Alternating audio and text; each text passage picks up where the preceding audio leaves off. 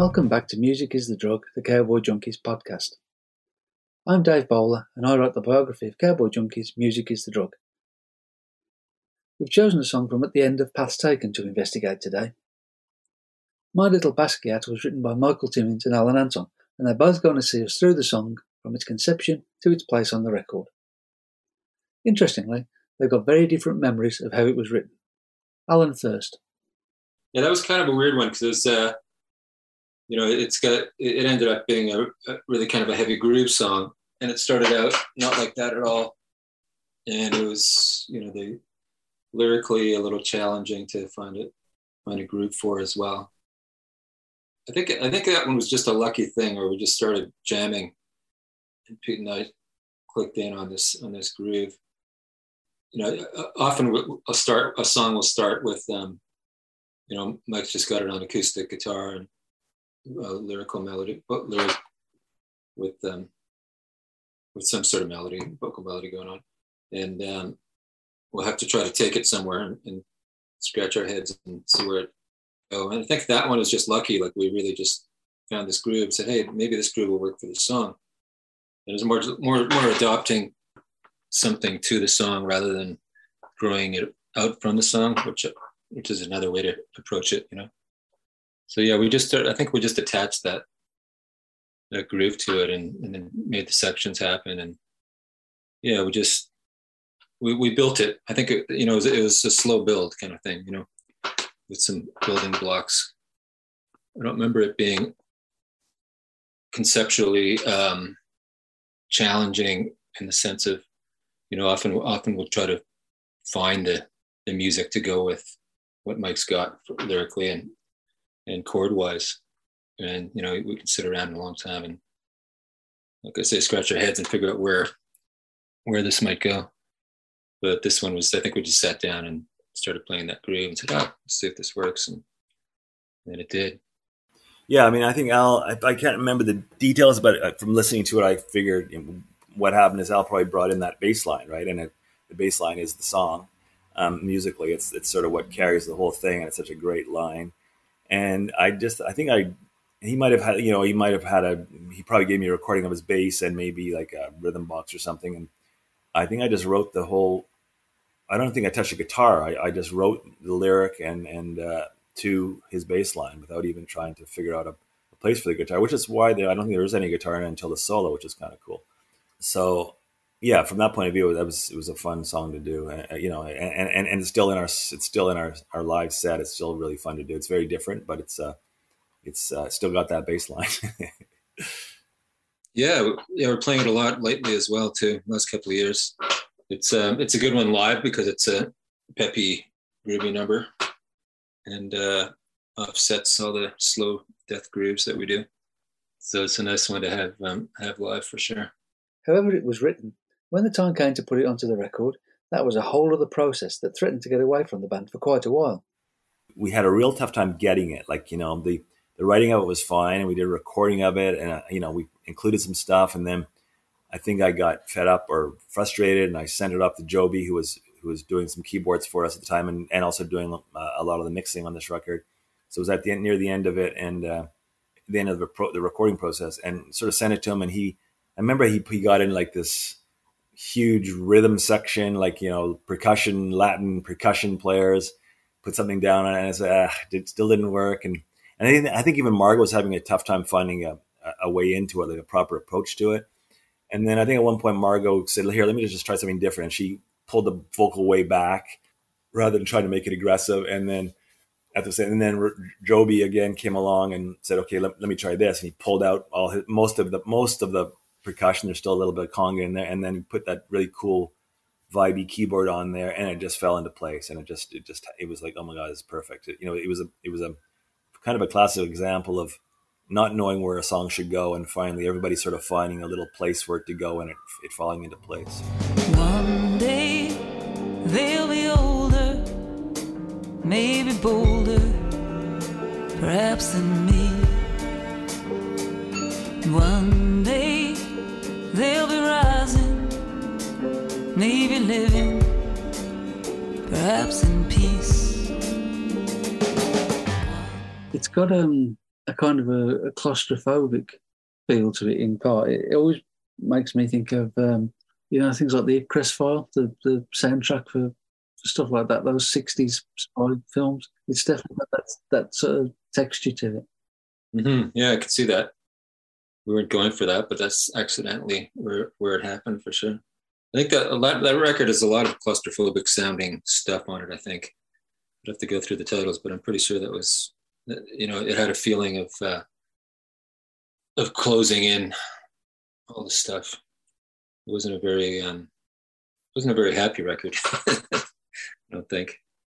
It's got a real sense of parental foreboding to it. Yeah, I mean, that there is that, and of course, here I go again. I got three healthy kids, and I'm worried as opposed to enjoying it. And obviously, there's a lot of enjoyment in the song too. But yeah, it comes down to they have to then eventually. I see it, and I think everybody does with their kids. You got to let them go into the world, and you prepare them as best you can, and then you send them off. But it's easier said than done. And so I knew, one day that was coming. It's right there. One day they'll be older. So there's, as a parent of younger kids, that's always in the back of your mind. It's like, God, I don't want to expose these kids to the real world. Wish I could protect them my entire life, which is obviously extremely unhealthy. But it's there. That foreboding is there for sure. That foreboding, that sense of helplessness, and that barely suppressed rage is all there in Mike's guitar solo. Yeah, that's one of my favorite recorded guitar solos. I have it on the new record, which we'll talk about in future podcasts. I got a solo on that record too, which we'll talk about, which I put up with this one. But this one I love because it's just so nasty and comes out of nowhere and expresses all the frustration and worry and and fear that a parent has for their kids.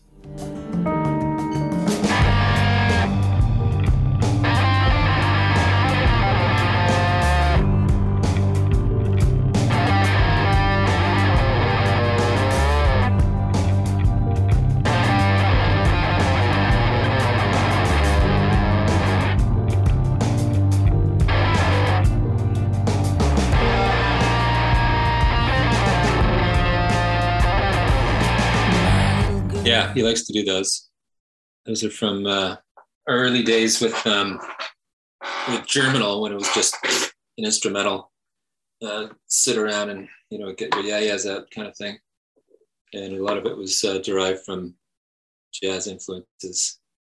So I think I've said before that Mike likes to pretend he's John Coltrane or someone else on the guitar, and play kind of like that, like very, very non-guitar playing solos in a way, which is kind of his style anyways. I think that's where it comes from. It's a lot of jazz stuff. Each of the verses is for one of your children. I mean, how do they view that now, and how did they view it then? Is it, oh, Dad, no, not again? It's so weird. Like, I have very little relationship with my children as a musician, right?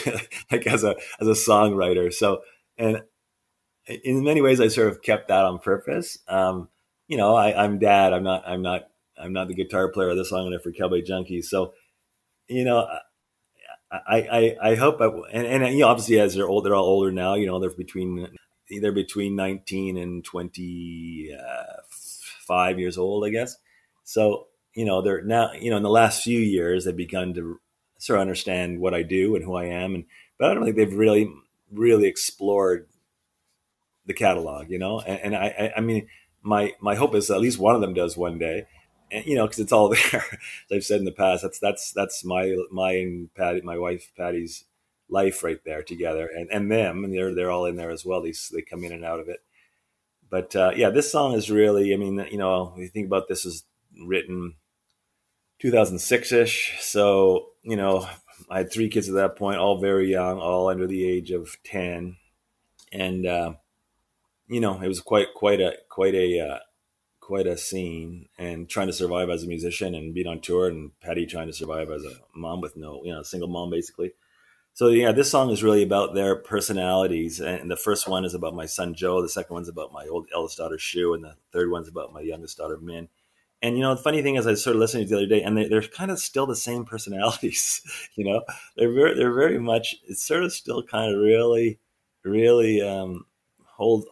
Like Joe is still very Basquiatish in that he's very volatile. He's lots of creativity bursting out of him. Shu is still like this tough as nails street fighter, and which who holds too much in, and is probably not that inside, but refuses to allow it out. And then my youngest Min is this sort of little guru. She's become this extremely empathetic, thoughtful, and sees things that nobody else sees. Kind of cuts to the quick. So it's interesting. A lot of people say this, that you are who you are when you're born, and then the nurturing is either to make that more refined, I guess, or try and cover up the worst parts of it. But you kind of are who you are, and and especially in terms of biological and adopted kids too, it's very interesting. So, anyways, it's a cool song from that point of view. Because when I look at it, like I remember them as kids. When I listen to it, I remember them as kids in that period. The mention of the gymnastics and Comaneci, that was the Montreal Olympics, wasn't it, Nadia Comaneci? You weren't in Montreal by then, where you'd moved. My big girl swinging from the bars, fist of stone flying above the yard. Halfway up, it's halfway down. Maybe it's the other way around for my little Comaneci. 76. Yeah, I think we just moved, but I remember her. I remember those Olympics, and all those those Russian gymnasts. So yeah. So I don't know how she got in there. I don't know why I didn't use Olga Korbut. Maybe Comaneci worked better or something. I don't know. But it was from my young life, it was definitely a real image. I think she had the first perfect 10. Yeah. So she was a very big. It was a very big deal here in Canada for sure. Even though she wasn't Canadian, but she was here in Canada, so it's kind of cool. That was a big thrill to have the Olympics. We were just teenagers, and all this exciting stuff was going on, and got to see it up close. A lot of stuff would actually go past your house, pretty much down the street. There'd be runners and all kinds of weird stuff going on. So it's like the world came to your town, which is kind of neat. So yeah, we got really into watching all that stuff at the time. But yeah, it was fun, and so yeah, that reference is definitely from that time. I don't know how many people still remember her when they're listening to her song, but she was the first 10 out of 10, wasn't she? Yeah, she was incredible. I guess Mike and Al have got different Olympic memories too, which is pretty much where we came in with this episode and where we're finishing it. We'll be back next week, but as Christmas comes galloping over the horizon, here's a reminder that you can get the band's 2022 releases, Sharon and Songs of the Recollection, from cowboyjunkies.com. The authorised biography, Music is the Drug, is available from the band too. The Junkies are on the road with tour dates coming up in Europe, Australia and New Zealand, plus a special New Year's Eve show in Saratoga. Keep checking the website for news of those shows. Don't forget to subscribe to the podcast, like it, share it, add reviews, and tell everybody about it on social media. We're really grateful for all of your support. If you're a Spotify user, you can follow our growing podcast playlist, and all the details of that and everything else is in the show notes. We'll see you next week.